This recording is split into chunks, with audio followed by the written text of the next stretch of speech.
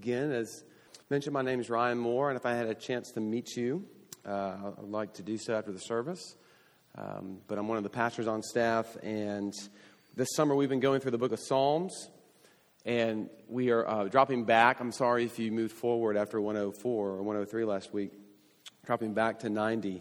And as you open up your Bibles, if you brought one, or if you're going to use the Pew Bible, Psalm 90 is on page 496 and then continues on to 497. This is the Psalm of Moses. Not David, but Moses. This is the only psalm we have of his recorded. It's not the only song he wrote, but it's the only psalm that we have of his recorded. And most of the time we think of Psalm 90, we think of it, it's often used at funerals.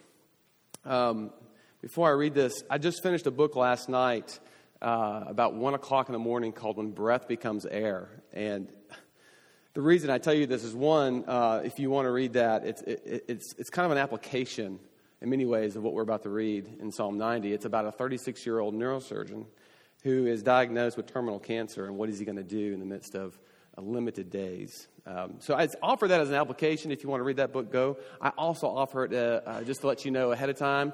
I'm not sure how stable I am right now, dealing with my own mortality and the fear that death really brings into my life. But I know that it does the same for you, which is why we need Psalm 90. That's why we need to read this and actually be confronted with the end of our days, with the limited number of days that we have. And so this morning, I want to invite you, before you read this again, to visit your funeral. I know Joel Osteen is sorry he couldn't make it this morning. So I'm here to let you visit your funeral. How's that sound, right? But what I want us to see ultimately is that when we do this, the wisdom that's coming from Psalm 90, from Moses, actually brings joy into our life like none other. It actually brings meaning to our life like nothing else can. So with that, let us look at God's word there in Psalm 90, and let's give our attention to it. Verse 1, a prayer of Moses, the man of God. Lord, you have been our dwelling place in all generations. Before the mountains were brought forth, or ever you had formed the earth and the world, from everlasting to everlasting you are God. You return man to dust and say, return, O children of man, for 1,000 years in your sight are but a yesterday when it is past, or as a watch in the night. You sweep them away as with a flood, like they are like a dream, like grass that is renewed in the morning. In the morning it flourishes and is renewed. In the evening it fades and withers. For we are brought to an end by your anger. By your wrath we are dismayed. You have set our iniquities before you, our secret sins in the light of your presence. For all our days pass away under your wrath. We bring our years to an end like a sigh. The years of our life are 70, or even by reason of strength 80. Yet their span is but toil and trouble. They are soon gone and we fly away. Who considers the power of your anger and your wrath according to the fear of you? Verse 12. So teach us to number our days, that we may get a heart of wisdom. Return, O Lord, how long? Have pity on your servants. Satisfy us in the morning with your steadfast love, that we may rejoice and be glad all our days. Make us glad for as many days as you have afflicted us, and for as many years as we have seen evil. Let your work be shown to your servants, and your glorious power to their children. Let the favor of the Lord our God be upon us, and establish the work of our hands upon us. Yes, establish the work of our hands. Let me pray for us. Gracious Heavenly Father, we come again this morning and ask for a miracle, and by miracle that you would create in us something new, that you would take hard hearts and soften them.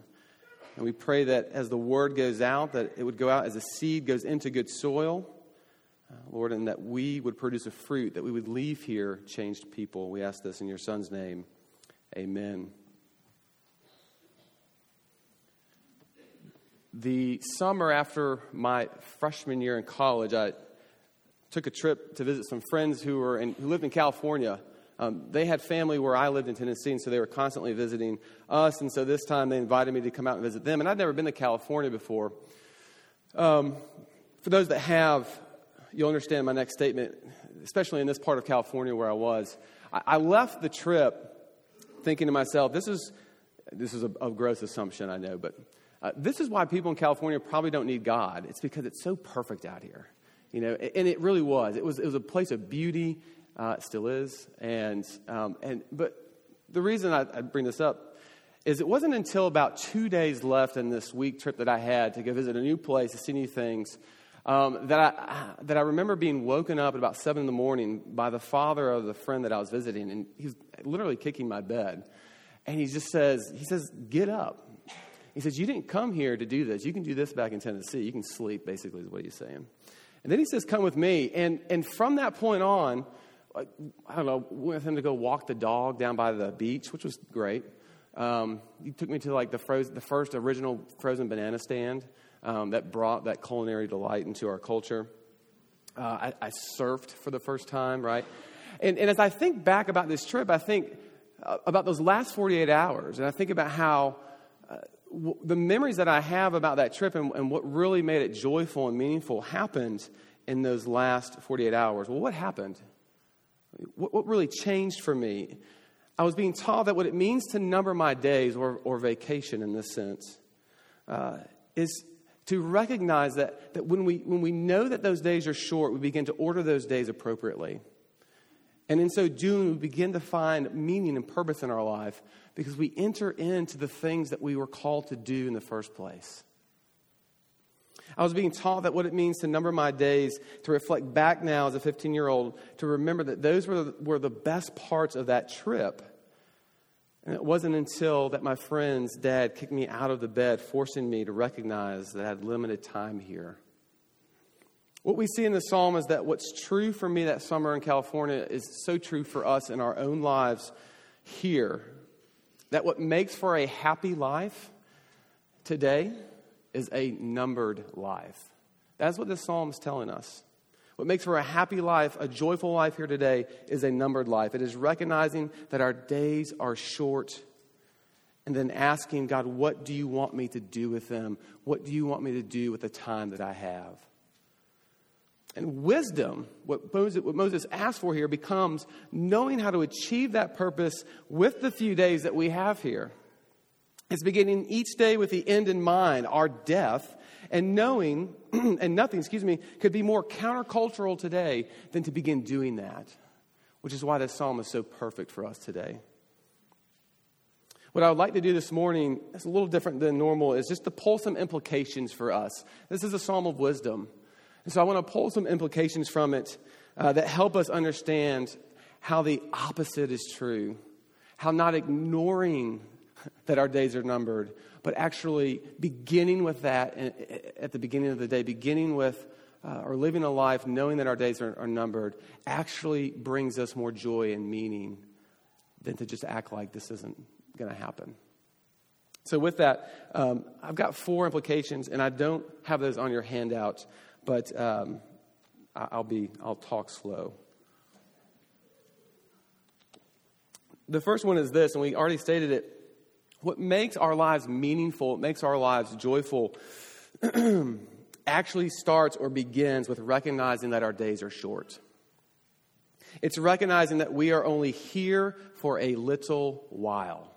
Verses 3 to 6 in this psalm point this out very clearly to us. There is no beating around the bush, if you will. For God, who is eternal, 1,000 days to him are like a blink of an eye. We're the ones whose lives show up like a new blade of grass, as Moses writes, in the morning, but by 5:30, it's gone, which is exactly what's happening to my yard right now in Texas, that every morning I wake up, I have a reminder of how limited my days are and the brevity of my life as the brownness grows and grows and grows and grows and grows. And oddly, what this psalm says to us is that it's actually in recognizing that, and recognizing our days are short, that meaningness and joy can enter into them. It's counter to everything that we're exposed to today in our culture.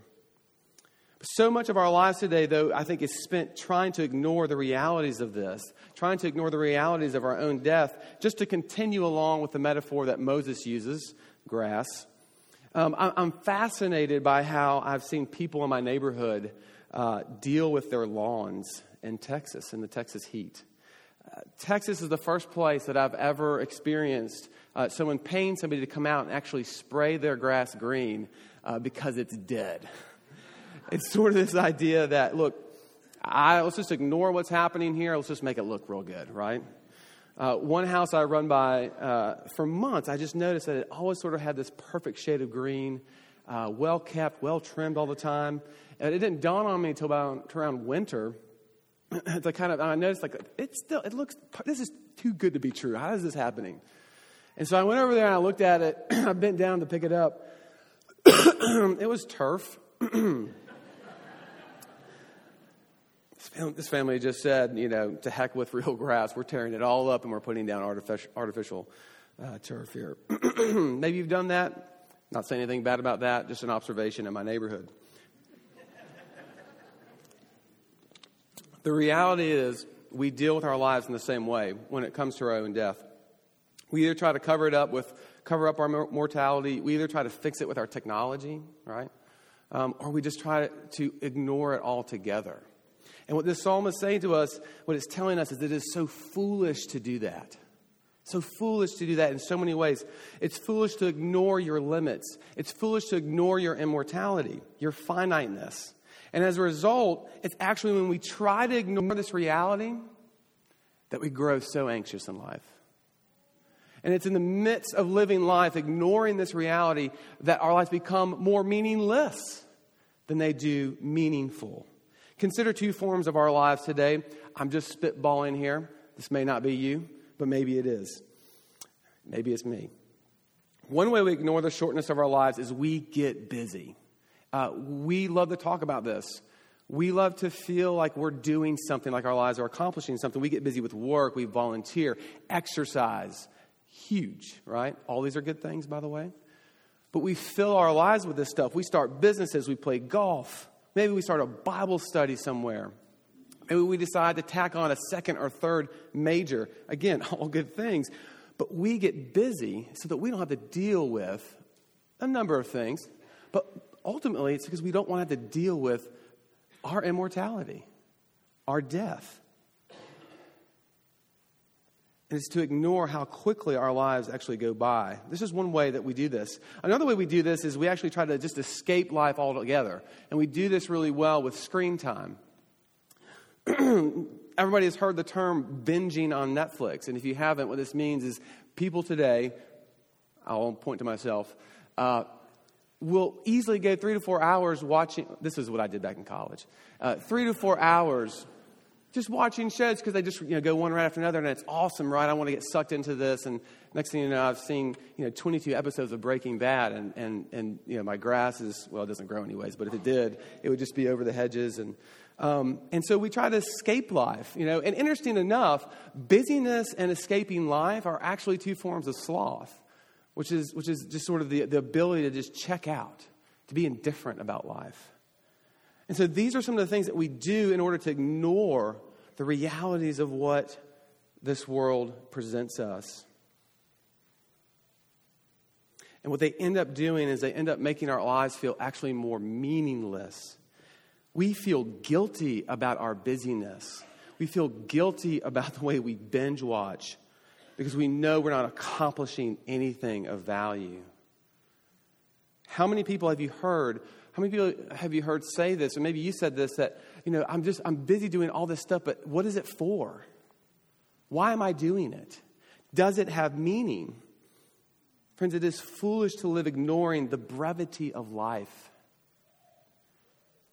Actually, like death doesn't exist. It's ignoring the fact that this is where we're going. And what this psalm invites us to do is start with the end in mind. Start with the reality that our days are, in fact, numbered. What makes our lives meaningful and joyful is beginning with this. It's recognizing that we only have a short time here to live. This is the first thing. The second implication is that when we begin to do this, we actually begin to order our lives appropriately. In other words, when we enter into how much little time we have here, we begin to pay so much more attention about what's really important. We begin to pay so much more attention about what it is that we're supposed to do. To go back to my earlier illustration of visiting my friend in California, I cared nothing for where I was until I realized I only had 2 days left. Living as though our days are numbered actually helps us. It is in this way a grace of God to figure out what we are to do with our time.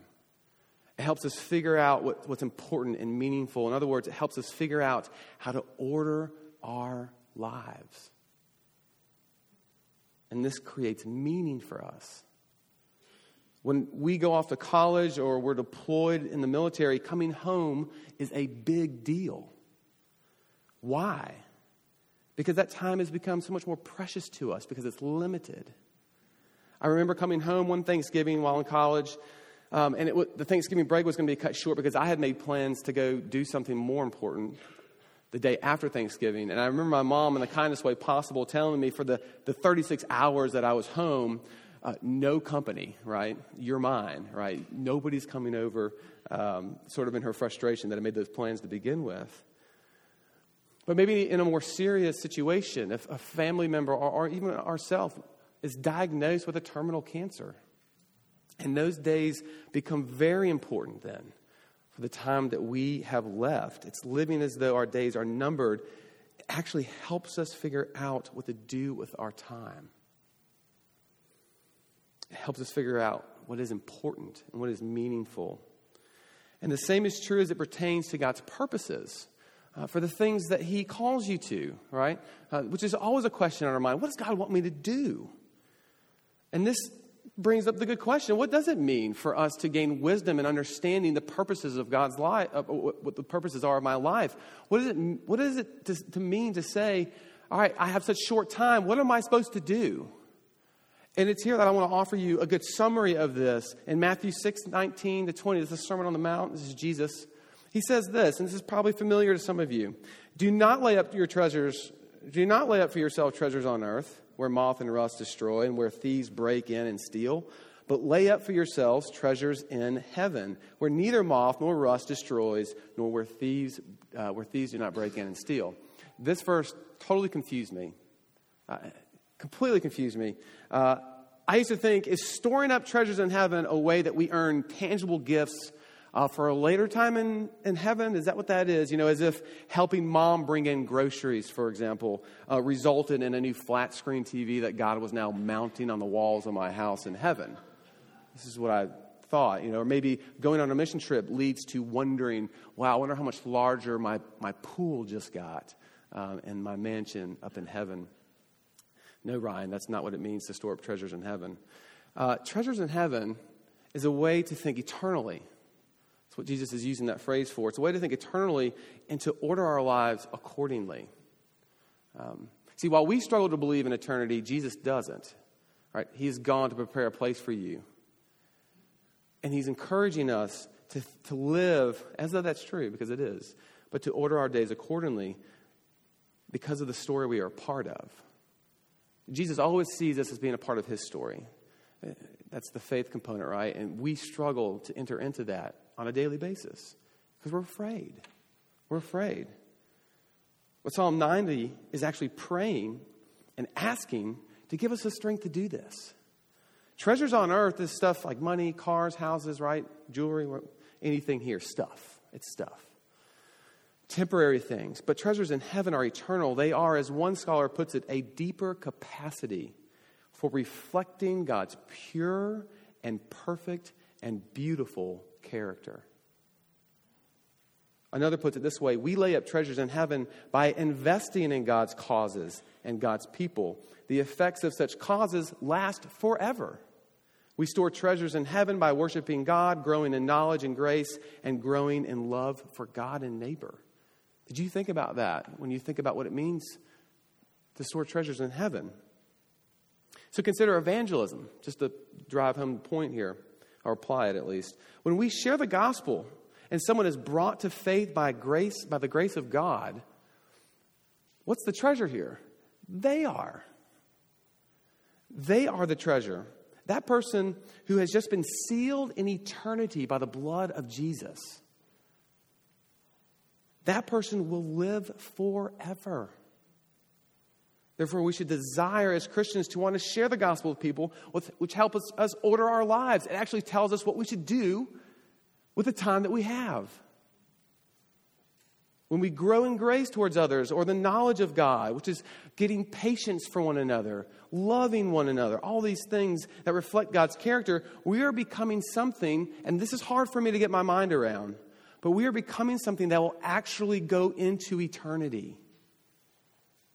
And when I begin to think this way, I realize that my time for storing up these treasures, as Jesus calls them, is short. So I what? I give my life to them as best I can. This is how I order my days. And what happens as a consequence of this is my life begins to have significant meaning. There's joy there like I never knew before, at least more joy, right, than wondering how watching 6 hours of Netflix really changes my life or my neighbor's life. I love Netflix, by the way. You should watch it, but you get the point. This is how numbering our days helps us figure out what's important and meaningful. If I'm only here for a little while, how do I make that count? And there's a lot of messages that are answering that for us today. I would commend to you Jesus' words to store up treasures in heaven. Thirdly, next, numbering our days allows us the grace to take responsibility for our lives. There's sort of some irony here in this psalm for us, which is this: we are the actual reason for the very death that we are afraid of. We are the very reason for the very death that we are afraid of. In verses 7 to 11, we find out why our days are in fact numbered. And it's because God is angry with us. Well, why is God angry with us? And Moses would put it this way: because we have broken the covenantal vows that we entered into with him for and about. We have broken that covenant with him. God is angry because of our rebellion.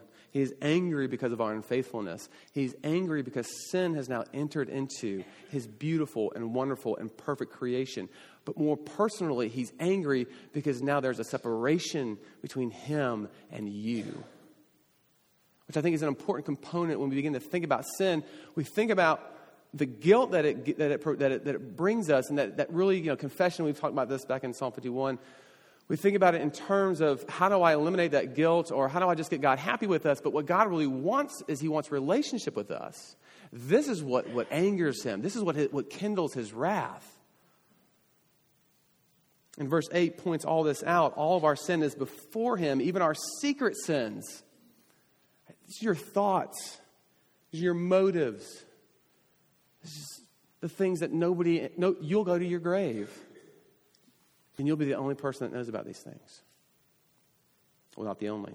God, right? And so one of the tragedies of our sin is that we don't make the connection between our immortality and our sin that has actually caused it. Listen to what one scholar puts. It's brilliant. It defines our culture today, the culture that I live and breathe as well.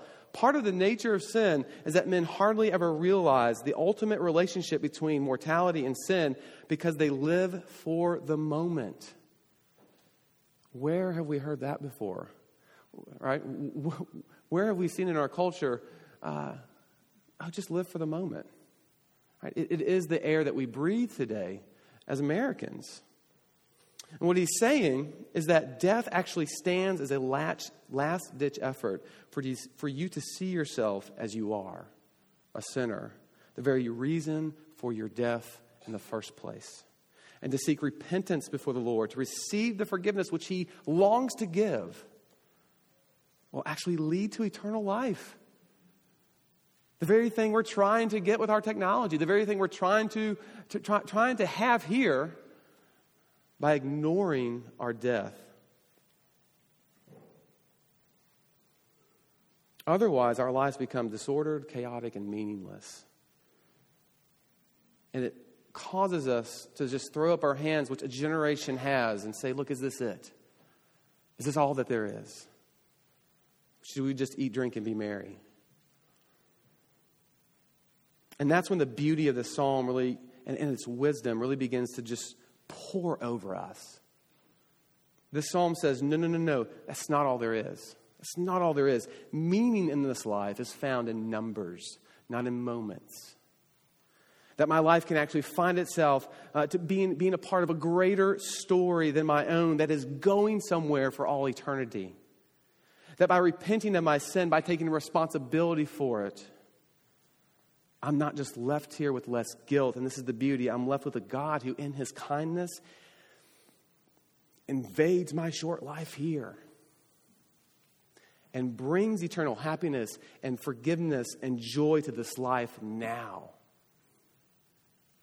Who does this? Who writes a story like this? The very God we have afflicted longs to come in and invade our lives here temporarily so that we may experience the joys of the number of our days here. We're not just left to toil. We have eternal happiness to look forward to. This is unthinkable. And then at the end, we read, Moses says, establish the work of our hands. This God actually gives us the right to return to him the work of our own sinful hands so that he might in turn bless it, govern it, and cause it to flourish. That's how good this God is. That's how much he wants you to be a part of the story that he has carved out for you in Jesus. I don't know any other story that writes itself this way. But this all begins with a plea to repent. In a strange way, God has taken something as terrible as death itself and has made it a kindness to us that we might be confronted with the opportunity to seek the forgiveness that he offers from the very sin that brought death into this world in the first place. Numbering our days allows us the grace to take responsibility for our lives. And in return, gosh, this gives us so much. I digress. Number 4, and this is the last one. This leads, numbering our days ultimately says your confidence is not in you. It's in something or someone else. This is probably the most pregnant one of the entire psalm. We are familiar with how an anchor in a boat works, I'm sure. An anchor in a boat grounds and secures the boat underneath the water, regardless of what is going on above the sea. We all have an anchor, if you will, or a promise that we live by. It's a promise that defines all other promises, right? What becomes the truth that all other truths are compared to, that's your anchor, right? This is what you're attached to. Moses begins this psalm with an anchor. Moses begins this psalm with a faith statement in verses 1 and 2, and it's actually what allows him to go through the rest of the psalm. And this is where I want to leave you. In verses 1 and 2, we read of the truth of God, that he is eternal, that he is everlasting to everlasting. In verse 1, we read that God is our dwelling place, our refuge is what that word means. And he's our refuge for all generations. That is, God is the same today as he was for Moses. And it'll always be that way. Because there's only one God. This is Moses' anchor. It's the truth that all the truth for him is compared to. It's what's constant under the water, regardless of what is going on above the seas. And ultimately, it's what Moses places his confidence in life in to face its hardships, to face the reality of his immortality. To go about the business of entering life, numbering his days. This is why he starts here in the psalm. What Moses is sharing with us is that if our souls then are not tied to something eternal, we won't have the confidence to number our days and to live with them with the end in mind. Which eradicates everything that we've set up here already. Which leads to chaos, which leads to meaningless in life. All of us seek refuge in something. All of us tie our lives to some story. What is it? What is it? For Moses, his anchor in life are the promises of God. That's why he starts this psalm this way. That's why you have to start the psalm this way. That he is who he says that he is from everlasting to everlasting, and it's this truth that anchors him throughout the rest of the psalm. It's what sustains him. It is his refuge both in this life and in death. And the wisdom then of numbering our days becomes a grace of life to us that says this is so much bigger than you. You're going to need something else. And isn't that really the ultimate thing that our death is doing for us? Nobody can go with us there. The feelings of being alone terrify us. It's more than we can bear. So we get busy, we escape. But what the psalmist is saying is, no, don't do that. Let it show you that you need something more than you. That you need something more than you to attach yourself to this thing in order to have the confidence to go throughout life, numbering your days, receiving the joy and the meaningness that brings. Well, what is it? What do we do? The psalm says you want peace in life, you can have it. The psalm says you want joy, it's here. Learn what it means to number your days. Learn what it means to live with the end in mind. But is that enough? Because if we just leave it right here, right, this is just one of the many philosophies of life that you can pick from. And if it works for you, great. But that's not what Moses has in mind here. We have to see that someone else actually attaches himself to us in order to have the confidence to do this. You have to have an anchor in life. You have one. But the beauty of the anchor in Scripture is that this God is the one who actually attaches himself to you. This is the beauty of it. For Christians, it is Jesus, and I want to offer him to you this morning. Jesus is the anchor of the soul for the believer. He is our refuge. He is our hiding place. And when we look at Jesus' life, what he came to do for you and what he came to do for me, what we see in him, God in the flesh now, is that he numbers his own days so that you could have days eternally. And only in him can we have real hope and confidence that our lives are going somewhere after we die. And only then will we have the confidence to make our lives about storing up treasures in heaven. But you've got to see that he has tied himself to you first.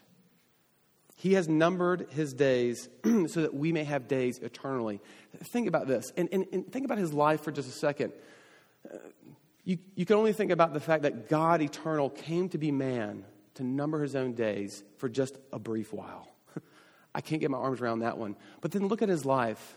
How did it order his life? How did it tell him what was most important? All throughout the Gospels, what do we hear? It's not yet my time. Right? Jesus saying, going through, doing miracles, performing things. It's not yet my time. He would heal a blind man. He would tell that blind man, go and be clean, but don't tell anybody yet. Why? Because he didn't just come to heal one or two blind people. He came to do what? To set the captives free. To set the captives free. And the cross is the ultimate expression of his love and what he came to do, because on it, Jesus takes the full responsibility of our sin by bearing its wrath. And in doing so, he doesn't just store up treasures for himself in heaven. He makes you his treasure. And you've got to begin to ask yourself, how can I refuse that? Why would I refuse that? God numbered his own days so that you could have days eternally with him. He ties himself to you. That is your confidence in this life and in death as well. I'll finish here with what the writer of Hebrews says. For people swear, this is in chapter 6, for people swear by something greater than themselves. Talking about oaths here. And in all their disputes, an oath is final for confirmation. So when God, who entered into an oath with us, desired to show more convincingly to the heirs of the promise the unchangeable character of his purpose, he guaranteed it with an oath. So that by two unchangeable things, in which it is impossible for God to lie, we who have fled for refuge might have strong encouragement to hold fast to the hope set before us. We have this as a sure and steadfast, here it is, anchor for the soul, or anchor of the soul. A hope that enters into the inner place behind the curtain where Jesus has gone as a forerunner on your behalf. You can number your days, my friend, with confidence because Jesus numbered his for you. And so that he might be yours eternally. So that he might be your anchor of the soul. But you've got to say, I want that. You've got to say, I need that. You've got to say that anchor, that refuge is more beautiful and believable than any other anchor or refuge that I would place my hope and faith in. You have to repent. Have you said that? Can you say that? Could you consider it? Because, friends, our days are short. So short. We do not have much time. But for the one who has considered it and has Jesus as his or her refuge, for the one who in him, Jesus is truly your anchor of the soul, you can have the confidence to look death in the eye and say, where is your sting? Which I'm offering to you is the effect of singing this psalm today. Death, where is your sting? Which Paul gives to us in 1 Corinthians 15. Where's your sting? I gladly live in light of the shortness of my life because I know that it has no hold on me. Because Jesus has attached himself to me. He is the anchor of my soul. And in doing so, the fear of death melts in certain ways.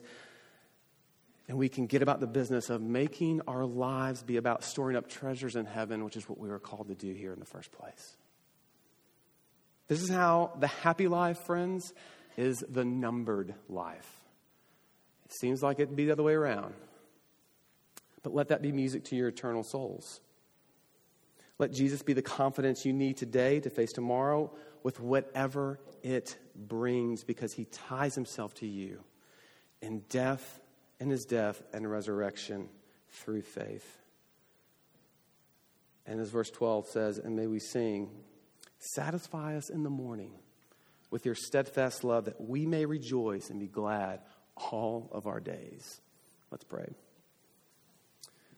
Gracious Heavenly Father, we thank you for Moses, and we thank you for the psalm that you gave him. And we thank you for how it enters into our life today, no different than his. No different was he than we are, that fear our own deaths, that deal with it in so many different ways. And may that become the megaphone to show us the love that you have for us in Jesus, the true anchor of our soul, who came to make us his treasure. Will that win us over? And will that give us confidence, too, on that day of days, whenever it comes, when our lives here end, and we don't know where we're going, but we have confidence to know that he will come and get us. We pray this in your Son's name. Amen.